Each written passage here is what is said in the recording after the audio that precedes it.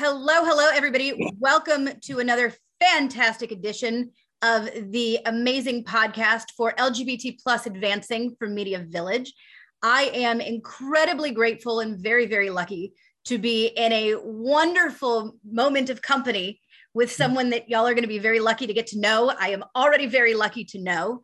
So I would love for you to introduce yourself and tell us who you are and what you're up to. Thank you, Chris. Oh, what a welcome.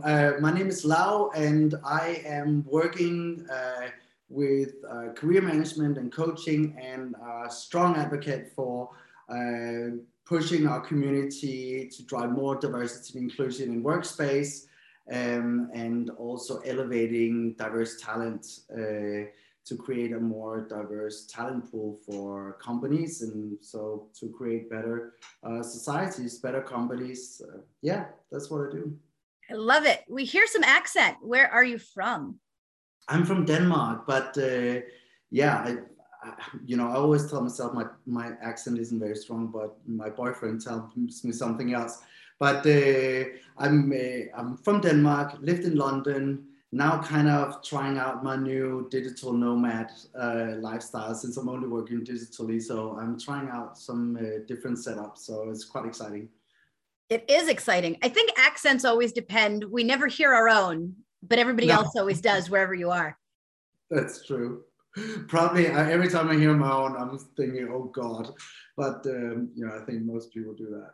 I know it's sort of like, I'm going to date myself here, but hearing your voice on your own answering machine.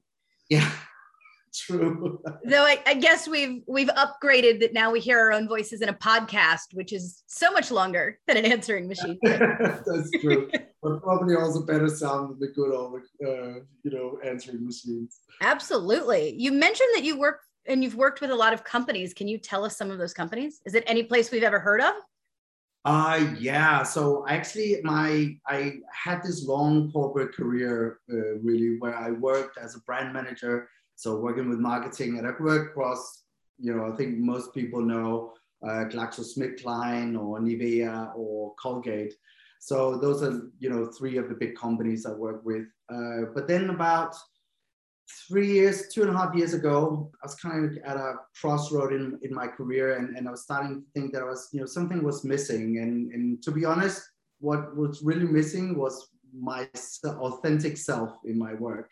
And I decided to do a career change. So I took a big leap of faith, and hope connecting with my authenticity and passions instead would lead me somewhere. And a little longer down the road, thankfully it did. But it meant that I trained as a coach, and now I'm working with coaching, both coaching candidates in big corporations in kind of all levels. But a big passion project of mine is that I have just created a new career program for LGBTQ plus youth called Right Track. And we just finished the first pilot of it. And it's just been such a fantastic journey, seeing that you create something really out of your own passion and heart, and then seeing it actually come to life and, really, have some really, really great outcomes from it. So yeah, that's been quite a journey, and I feel like I'm growing by the day. So still learning. Wow, that's a lot going on in some big name companies that you've worked with. How has it changed over the years from when you started working there and what they kind of looked at in media and in presence and marketing to where we are now? I think one of the big things, if we look at how we were kind of going to job, what was our profession, what was our persona when we went to work? I think when I started, of course, many years ago, up until now, there's just been a change from when we started. It was kind of the idea that you became the company man or company woman or whatever. Well, at that time, that was kind of the two choices, right? But as we then have, if things have progressed, I think there's been and especially in the last 2 years, there has been such a move towards wanting to see or talent and employees are expecting to be able to bring more of their own personality to work. And they're actually expecting the companies to be able to welcome that a lot more. A really good image of that, I think, is a few years ago when I was working with people in career transition. We were always, when I was teaching webinars about how to make an effective LinkedIn profile and to, increase your job search and the success rate of that and so on. And one of the things that we always focused a lot about was the image.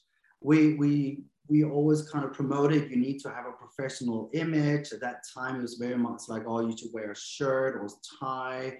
And, of course, kind of, understanding your category you worked in, but it was very much, you need to bring that on. And I think that's such a shift, especially now after people have worked from home and been sitting in their hoodies for a good year and a half. It almost feels odd going back into work wearing a suit. It's like, but I've just been talking to you in a hoodie for the last year and a half. Why are you now wearing a suit? It seems a bit phony, right? But there's such a symbol behind wearing a suit, I think, because that is really, a suit is kind of intended to strip away our personality. We're intended to just look, it's a uniform, we're all looking the same. So, no one stands out. We're all following kind of the company, objectives or visions of how we're becoming the company man, so to speak. And I think that's really changed now. Now there's a wish to we want to see more personality at work coming into suits. Well, there are industries where it's still kind of expected that you do that for various reasons.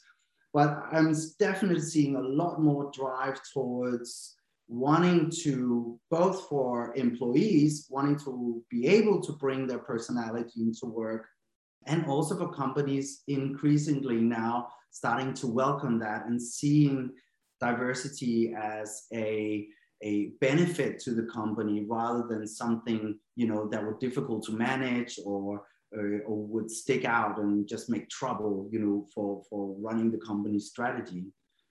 I think a lot more now, the companies, the employees are kind of, showing the colorful width of the company, and they're letting their employees kind of help display that. Is it benefiting or detrimental to companies if people start showing more of who they are? Well, if we look at, so if you read the McKinsey report on diversity and inclusion that they've been conducting, I think for the last 6 years at least, they've just built increasingly evidence behind, really data-driven evidence that shows that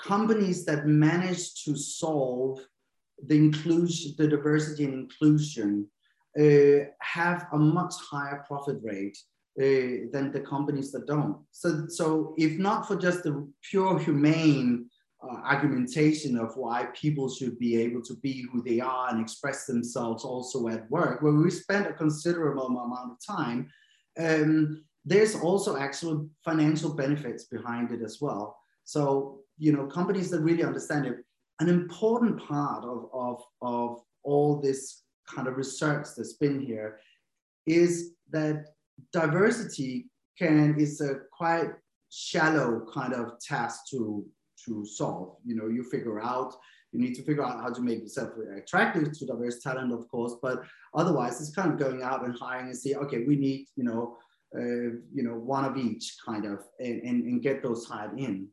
But the big problem comes when companies have to solve inclusion, because this is really where authenticity comes into play.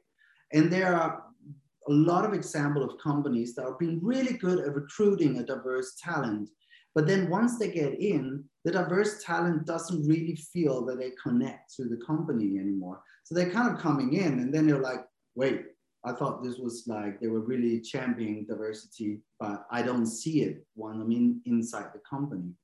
And what happens then is that then, slowly those diverse talent will slip away again, simply because they don't identify themselves with the company and it doesn't feel authentic. So inclusion is just an absolute crucial part if companies want to truly benefit from bringing in a diverse group of talents to the company. It makes me think about, gosh, maybe 20 or 30 years ago, and I was always really vocal about inclusion and the importance of being in an equitable space, and being told by a lot of coaches at the time and the professionals at colleges, you can't talk about that. You can't, it was when social media was also new, and they were saying you have to take that down, because if companies see that you're talking about diversity and equity and inclusion, there's a lot of companies that won't hire you. And at the time I said, well, forget those companies. I don't want to work for them then. And everybody rolled their eyes because they thought I was, some silly kid who didn't understand. And now we are in a world where sometimes there are questions, or you have to, in some industries, provide a diversity statement when you apply. And now we're sitting here for MediaVillage talking to a real coach who's telling us not only should we not hide it, we should celebrate and embrace it. Yes. And I think this is really the key thing, and that makes me so encouraged about the future of that. There used to be a tendency of, we have all, well, those of us who are part of some kind of minority, and therefore was having the diversity either on the inside or on the outside, we were all kind of trying to downplay it because, we want to fit in.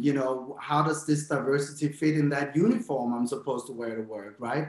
This is not part of that overall company value, because they were not described in the company value at that time.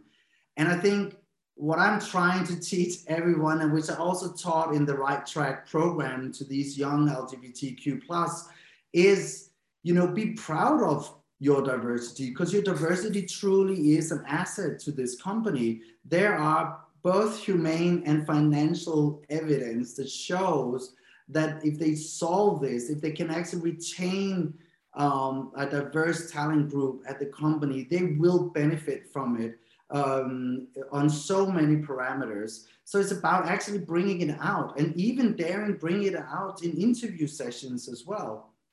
I remember when I worked for Colgate, a company that I've seen really done a lot on the diversity and inclusion, as many other companies have. It's not to single them out, but I remember my old GM when I was in the recruitment phase for being hired at there. And I remember that, he was kind of straight out of the bag. And then it was like, he just asked me like, so do you have a boyfriend or what's going on? And I was a little bit like, froze at that time, because as many other in the LGBTQ plus community are feeling is that they kind of like, oh, let's not bring that to work. It's, way too in your face, and, and it was just such a relief actually for me to just speak, I have a boyfriend, and, tell him about him, and we talked about that. And it was just, but it's, it's funny, it's that little step in a way that you just have that moment of freeze, and then you're like, okay, I'm just going to own it, right? And the unfortunate thing is that I know several who are still not out at work. I think it's about 1/3 of people who are not out at work. And interestingly enough, we all think that it doesn't matter until we actually come out. We don't know what we don't know. And that's the unfortunate part in some ways, because it does matter. You connect much better with your colleagues because everyone else is sitting there telling about what they've been doing in the weekend with their family or boyfriend or whatever, or what club they've been going to. And we unintentionally just keep quiet or kind of get around the question without mentioning any details. And that matters for connectivity. It matters for our inclusion. However we like it, we are not feeling inclusive or included in that company in those moments. So it kind of goes both ways. We also have to dare to bring in our personality a bit more, but the companies really have to open the door for that. So when we see where we started and how far we've come already, where do you think we're heading next with this whole idea of diversity, equity, and inclusion?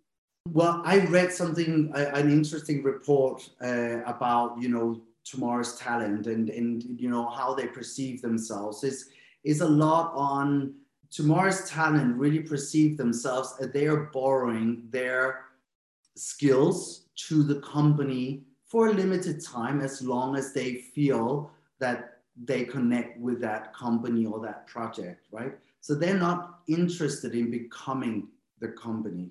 And that's an interesting change.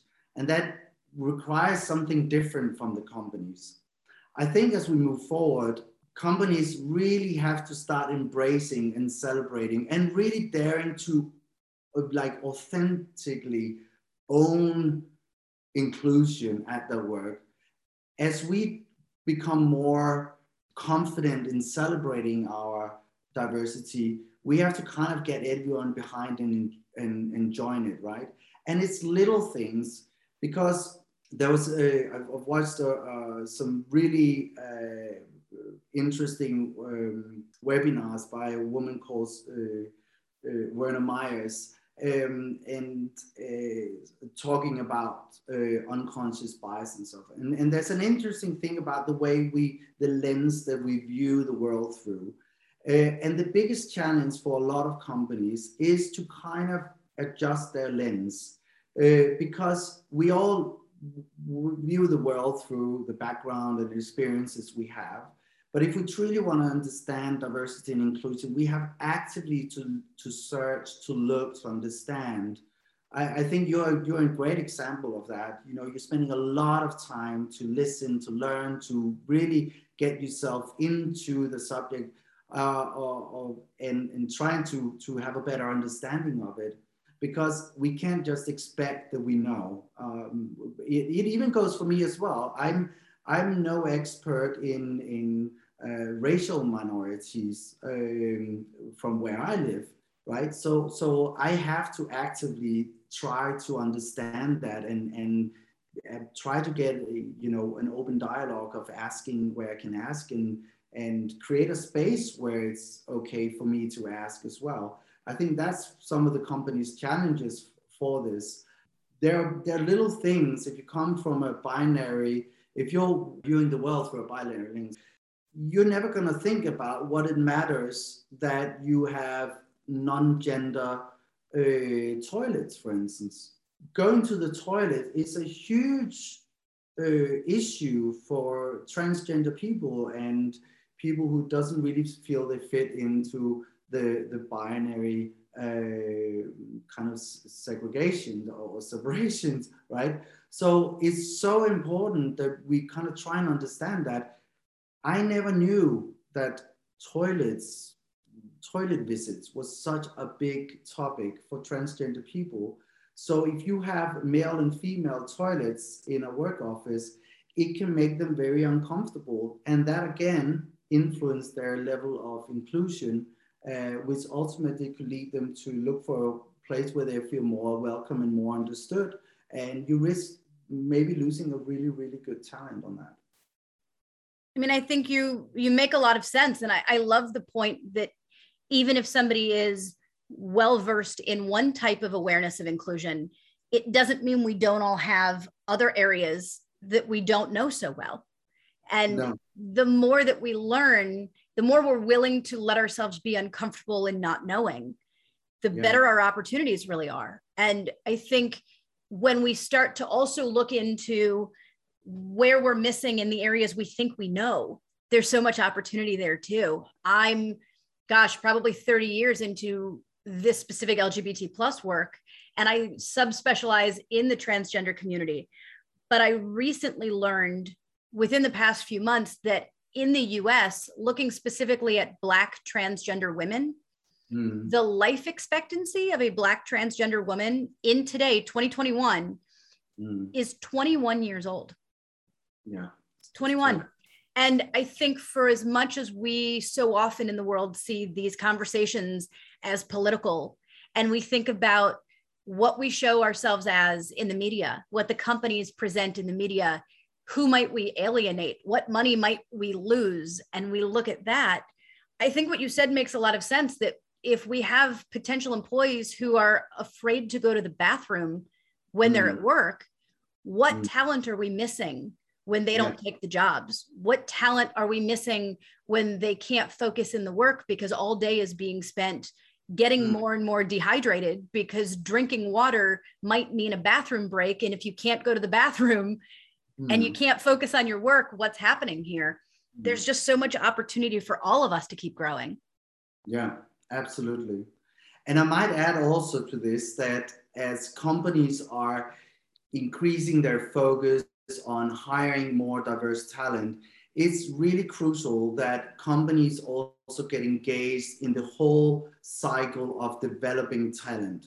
Because if you look at life expectancy of Black trans women, or if you look at the life expectancy on or if just in the LGBT community, overrepresentative on a lot of, like drug abuse, sexual abuse and sexual addiction, and a lot of other parameters. It's not just because we don't know how to, it's because of some of the societal constructs are pushing us in those kind of lanes in work.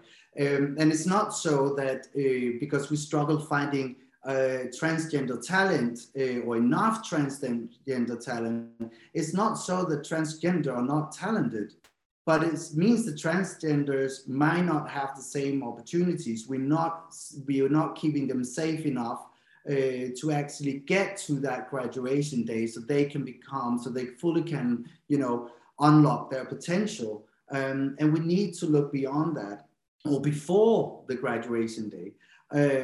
As an example, my experience from the Right Track pilot that we just finished was that all of these candidates were in danger of not finishing their university because of the situation they were put in.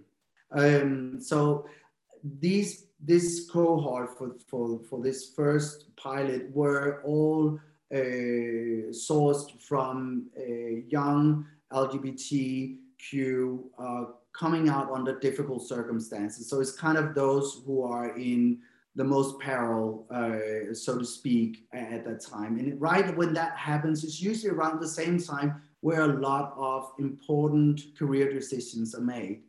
Decisions about your university and so on. And as an example, I had one who was top of his class at university, and was right now working in an iPhone repair shop because he couldn't finish university because he was being estranged from his family and his whole situation, right? So we need to have an interest in what is going on before graduation day as well, because we are losing some talent that never actually get to finish because of their situation and not because of their lack of talent. I mean, I think that's maybe our biggest takeaway in our conversation today, is how much talent already exists in the world and is, sort of ripe for the picking if only we're willing to look up and look in directions we didn't realize, and allow them to take advantage of opportunity and allow ourselves to take advantage of their brilliance that are just so often getting missed and left behind. Yeah, exactly. I mean, it was really quite disheartening to see, because this was just I was just taking a small, little fraction of those who are out there, and I was, thinking about, God, if 4 out of 5 in this group was in this situation, what if we dig deeper? How many talents are we actually losing in this process? So we need to create a better society where we're more inclusive and welcome also at an earlier stage, not just when they get to work, but we need to look at how we are actually cultivating the talent and making sure they get to graduation day. Well, I think that is a great place for us to end our podcast for the day, at looking at how we can nurture tomorrow's talent and what we can be doing for today's talent. And one of those great ways to do that is to keep having these conversations and to keep connecting with one another and talking about what do we know? And also, what are we still learning? I think the more we're willing to share, here's what I didn't know, here's what I'm working on learning, the more we make it safe for other people to share what it is that they're learning. And as we continue to grow, I think we are in a world in a lot of ways dependent and certainly grateful for your new program that's going on and coming up and raising our future generations. And the media in the world will definitely benefit from it. So on that note, this has been another podcast with Dr. Kryss for MediaVillage and LGBT Plus Advancing. And we are very, very lucky. Thank you so much for joining us. Thank you so much for having me. It was really a pleasure. And, I can't wait to hear what more you have in store. I can't wait to hear how our listeners can take what you've taught us and put that into their own hearts and their own minds and their own businesses and out into the media.